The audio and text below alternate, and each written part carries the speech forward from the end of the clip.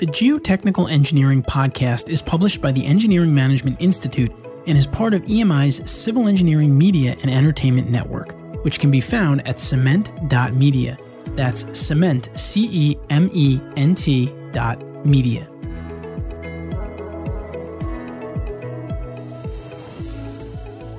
It's not easy for us busy geotechnical engineers to keep up with industry trends while keeping up with our engineering work. Therefore, it's our goal at the Geotechnical Engineering Podcast to help you do just that. We strive to keep our listeners informed on important industry topics and also to educate you on interesting technical topics and trends in the geotechnical world. And in today's episode of the Geotechnical Engineering Podcast, I'll be talking with Tom W. Porter, PE, Principal Engineer at Romake Engineers Incorporated. We'll also be talking to Christina Tip, PG, CEG, who's a professional geologist with SHN. And you'll remember that Christina was recently seen on episode 42 of the podcast, where she talked about the overlap between geological and geotechnical engineering. And in this episode, we'll be talking about variable site conditions in the Bay Area. We'll also be talking a bit about what it's like to work at a small or medium-sized engineering firm.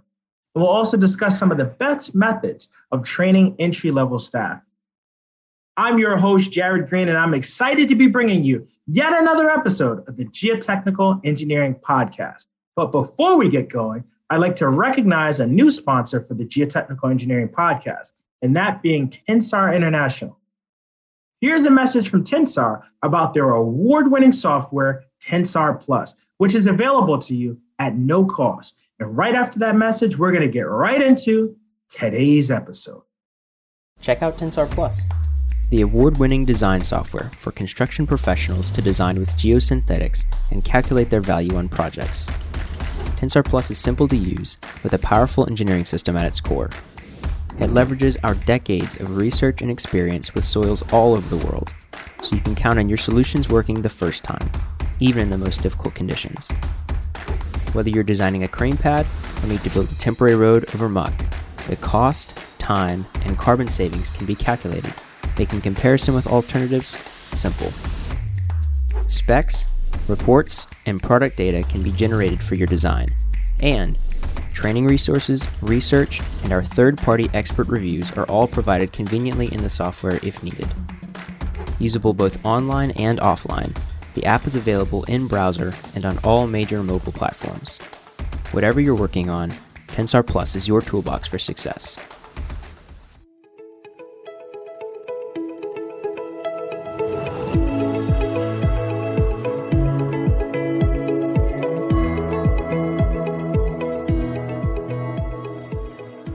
Hello, welcome to the show, Christina, Tom. How are you doing? Doing great. So happy to be here. Thanks for having me. Hello, Christina. Hello, Jared. Hi. Happy to be here too, again. Glad to have both of you on the show. It would be great if you both could tell our listeners a little bit more about yourself and what it is that you do on a daily basis. Christina, we'll start with you ladies first, and we'll get right into Tom. I'm a certified engineering geologist in California. I get to go do site visits, field explorations, drilling, test pits, write reports, do the research, work with geotechnical engineers on a daily basis, all the good stuff, all the geologic hazards in California I get to deal with. Tom, what about you? I am an engineer working for a geotechnical consultation firm and registered professional engineer in California. Work on a daily basis, very similar to what Christina just said. We do site investigations. As a principal of the company, I'm doing mostly reviews and managing, with the help of the ownership group, managing the company and making sure that everything goes smoothly and all of our drilling and our reports and our plan reviews and everything goes smoothly and we get things out on time. Well, Tom, it would be great if you could talk to us a little bit more about the engineering in the Bay Area. What makes it different from engineering in other areas? That's a really great question. And that's actually something that when we're interviewing engineers, especially from out of the area, it's kind of a selling point for us here is that the conditions in the Bay Area are extremely variable and diverse. We have a kind of a niche kind of area here where we are sandwiched between San Francisco and San Jose and the Pacific Ocean and the Bay itself. And within a couple hours drive, you could be up in the mountains in a wooded area looking at landslides. And then a couple hours later, you might be down at a site along the bay margin environment, and you have deep bay mud and soft soils. We have a very diverse range of projects that we work on, anything from high-rise commercial buildings to residential improvements, swimming pools, mansions, and even public works, and working on compaction testing for roadways and water districts. So we kind of do it all. Not having had a lot of experience in other areas, it's hard for me to say there's obviously other areas of the country and the state that have diverse conditions as well. But this area, I feel like, is one of the most variable geologic and, hazards and other things that are going on. We're not in the, Arizona where it's just all hard pan, or Southern California or some other areas of the country where conditions probably are very uniform. It's very non-uniform here. And so you have to be on your toes. That's what we tell young engineers, is that you have to be ready to see 2 or 3 completely different things in one day, maybe on a rare day, but conditions can change from day to day and site to site. Christina, from a geologic standpoint, I think you could look at the greater Bay Area and say it's very complex, and perhaps it has most, if not every geologic hazard on the planet could occur in this really small, thin area, right? What are some of the geological hazards that you've seen in the Bay Area? I worked for, I think it was like 12 years in the Bay Area, and exactly like how Tom mentioned, in the morning, I could be drilling through fill placed on bay mud along the bay. And then in the afternoon, I might be up in the Santa Cruz Mountains hitting refusal with the drill rig. You got to be ready are we looking at liquefaction today? Are we looking at, we're going to hit rock? We're going to do drilled piers up here. So you have this landslides, debris flows, rock falls down at the bay, liquefaction and settlement. And then even in the foothills, that's where our fault lines generally are. So prepare for shaking always. But the Bay Area has really expansive soil, which I've seen it heave houses and heave driveways. And then there's even a smaller area that has this expansive rock, which is a huge problem area. And it's in a pretty fancy neighborhood in the Bay Area. So that pushes pools, pushes houses like right out of the ground. So a lot of really fun dynamic conditions for Tom to engineer. So I worked with Tom for a lot of those, and like, what is Tom going to do about this? And what are we seeing out here? It was really fun to deal with all those. It's such a variable place. And Tom, what about groundwater in the Bay Area? How does the groundwater conditions, how does it affect your projects? That's another thing that's very variable, because we're on the bay margin environment, and you're going to have shallow groundwater. And then as you head more up to the foothills and the mountains, that's going to deepen, but then you're going to get perch groundwater conditions. So the biggest thing to understand is what the groundwater is and potential future groundwater variability across the site. Because when you're designing, you're not only designing for the groundwater then, but what it may be in the future. So that there's a bit of an art there. The biggest issue when it comes to basement design, the main thing that people are doing most of the time these days, which you guys have probably seen, is a lot of basements are going in basement below houses, and definitely commercial buildings, because of land use constraints and some other things. They're putting in 1, 2, sometimes even 3 levels of basement below these commercial buildings. So understanding the groundwater is essential.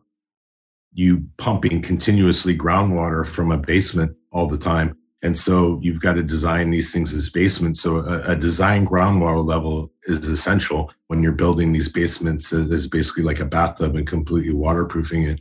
And the other flip side is even a difference in a foot or 2 of groundwater may change the cost of a project significantly.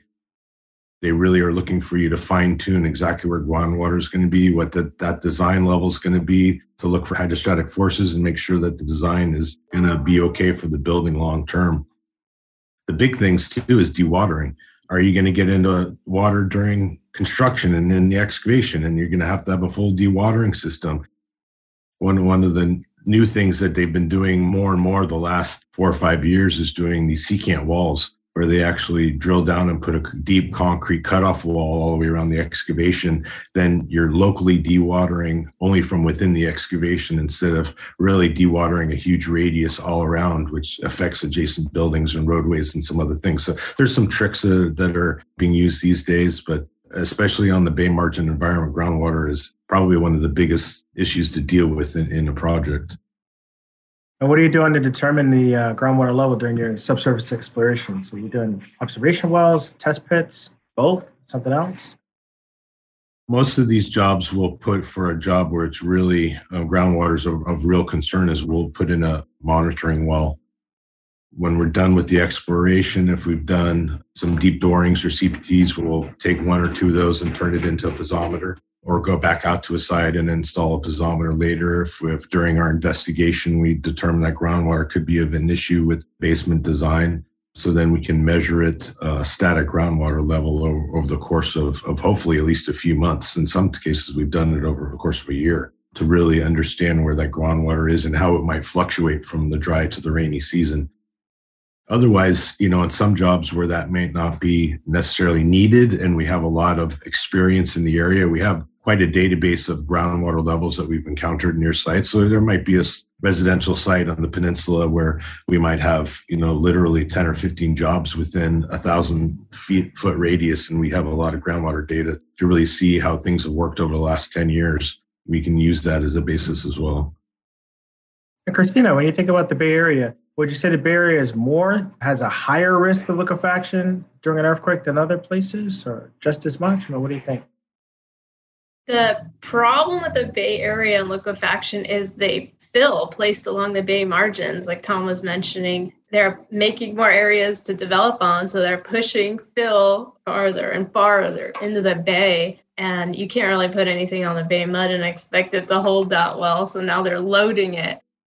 So we get a lot of liquefaction around the bay. As you move farther and the groundwater deepens, we see a lot less of it. Now I work 2 hours north of San Francisco, and on the coast, there's these marine terraces, which initially I thought, we're going to have some liquefaction up here, but we really don't. The terraces are sandy deposits that are really dense and really old. They've already been shaken a ton, so void space is limited and uplifted. So we don't have the liquefaction on the terraces in way north California that I thought we would.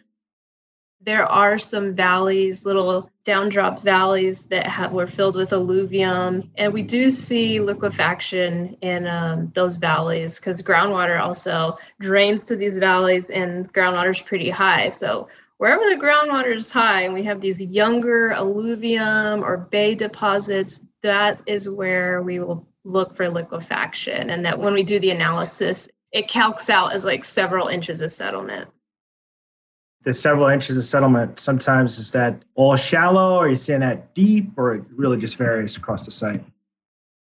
It varies. It's usually the analysis is done on the top 50 feet. So that's usually where we're looking for. Sometimes it could be really shallow. Other times you'll have this kind of 10 feet of better material. And then beneath that, we'll really see like soft sediment that's capable of liquefaction in a large earthquake. Tom, I guess you work at a small firm. What would you say about your experience? I figure that a small firm, you get to do a lot of different things, wear a lot of different hats.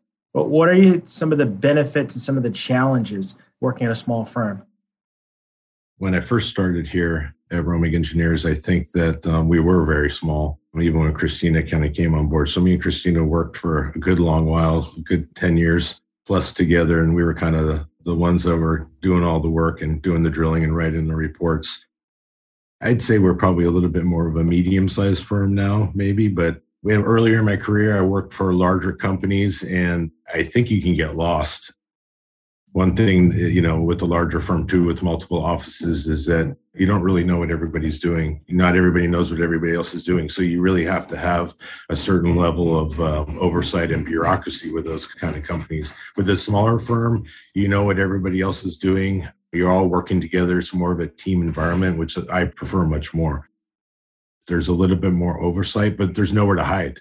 Everybody knows what everybody's doing, and you've got to be on your toes and you've got to be support. In some ways, you're the first and last line of defense. So there's sometimes nobody to delegate to, nobody to hand off to. So you've got to handle your business. But for me, that's the way I work and I roll, and I like doing that. It does allow for more training. It does allow for more oversight and to really mentor the younger staff, really be close with everybody, which I think is a benefit to everybody, especially younger staff. I find that younger staff really want to know the bigger picture, not just what is this task I'm working on today, but how does this fit in with the whole of what we're doing? So I definitely agree with that. And I'd be curious, what can you share about how you're able to work yourself up from a management level position to being a principal in your firm? Tips and tricks there. I don't know if there's any tricks. For me, I see myself as one of those people that really worked their way up through the company from bottom up. And so, I cut my teeth on some field work and being a staff engineer for a number of years, got my graduate degree, got my professional engineering license, and you just kind of grind away over the course of a number of years and you get a lot of experience. They say, and from some of my mentors, is that breaking point is about 10 years of experience working as a project manager or engineer before things kind of click. You've seen enough, you've worked on enough things, you've handled enough cases. Hopefully you've had enough success to really feel confident enough to be able to reach that level. In some ways, it's being ready at the right time and place. We had a need. Our company grew. There was very few of us when I first started, and we kind of worked our way up. I worked my way up, and as the staff grew, we had need for reviewers and for oversight and for people training and handling these things. And you just know when you're ready sometimes, and the opportunity gets presented, and you're there, and you grab the reins and you take hold. So about 4 years ago, I guess I bought into the company and became part of the ownership group and became a principal here, and it's been going great, and we've done nothing but grow since. So hopefully that's a success story that continues. Christina, let's see, when we're talking about mentoring and training entry-level staff, what are some things that have been successful for you? Like what has been successful ways of training staff? And then also, what are your favorite parts of training new staff? What worked for me, and specifically because it was Tom training me right out of school, was show me what you want and then watch me do it and then let me go. Let me fly, and then check what I do and see if that works. So I've continued that with people, and entry-level students who we start working with, if they are smart and they get the hang of it, that will work for them. Let them shadow you, you shadow them, and then let them fly. And always check their work, keep communication open, sharing what you want to see from that data and what you expect when you give them a report to write. Send it back with the red marks on it, so communication's open, you're sharing what you're looking for. It's not a judgment thing. We're a team and we all want to improve. So I think that doing it that way is really good. I love going out with people in the field and getting them trained on the drill rigs and sharing what I'm thinking of, what I'm looking at, and my scope of work and how I'm thinking of things out there. And I like to share that with others. Maybe that's not how they think, and I'm open to that. Different people learn differently, but I'll try to share my way. And if they have a different way that works for them, I also am open to arranging to how they want to learn and how they want to do things. So it's good to be a little flexible with everybody. All right, well, we're going to get ready to take a break. But before we do, piece of advice from Christina, piece of advice from Tom for our listeners. Time and time again, communication, just communicating with your team, communicating with the people you're training, the client always. But if you communicate with people, they want to work with you. Nothing gets dropped. Everyone just knows what's going on. Sometimes I have to deliver bad news.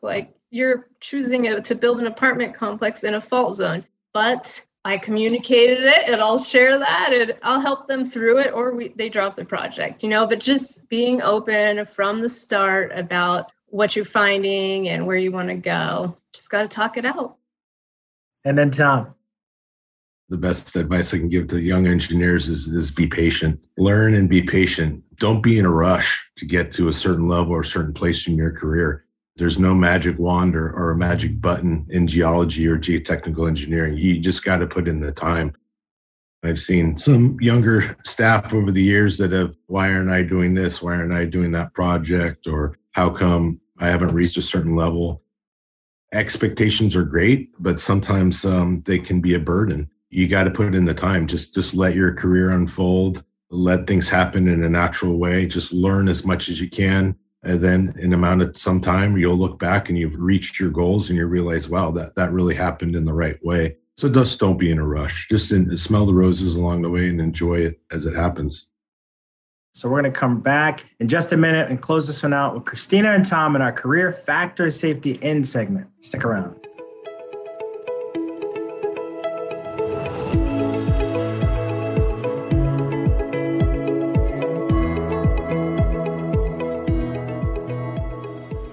Before we go on here, I would like to take a minute to recognize our other sponsor for this episode, Menard USA. Do you have projects where you are faced with building on soft or loose ground? Does it seem like all the good sites are taken and you're always building on poor soils that are a challenge for conventional foundation approaches? Menard may be able to help.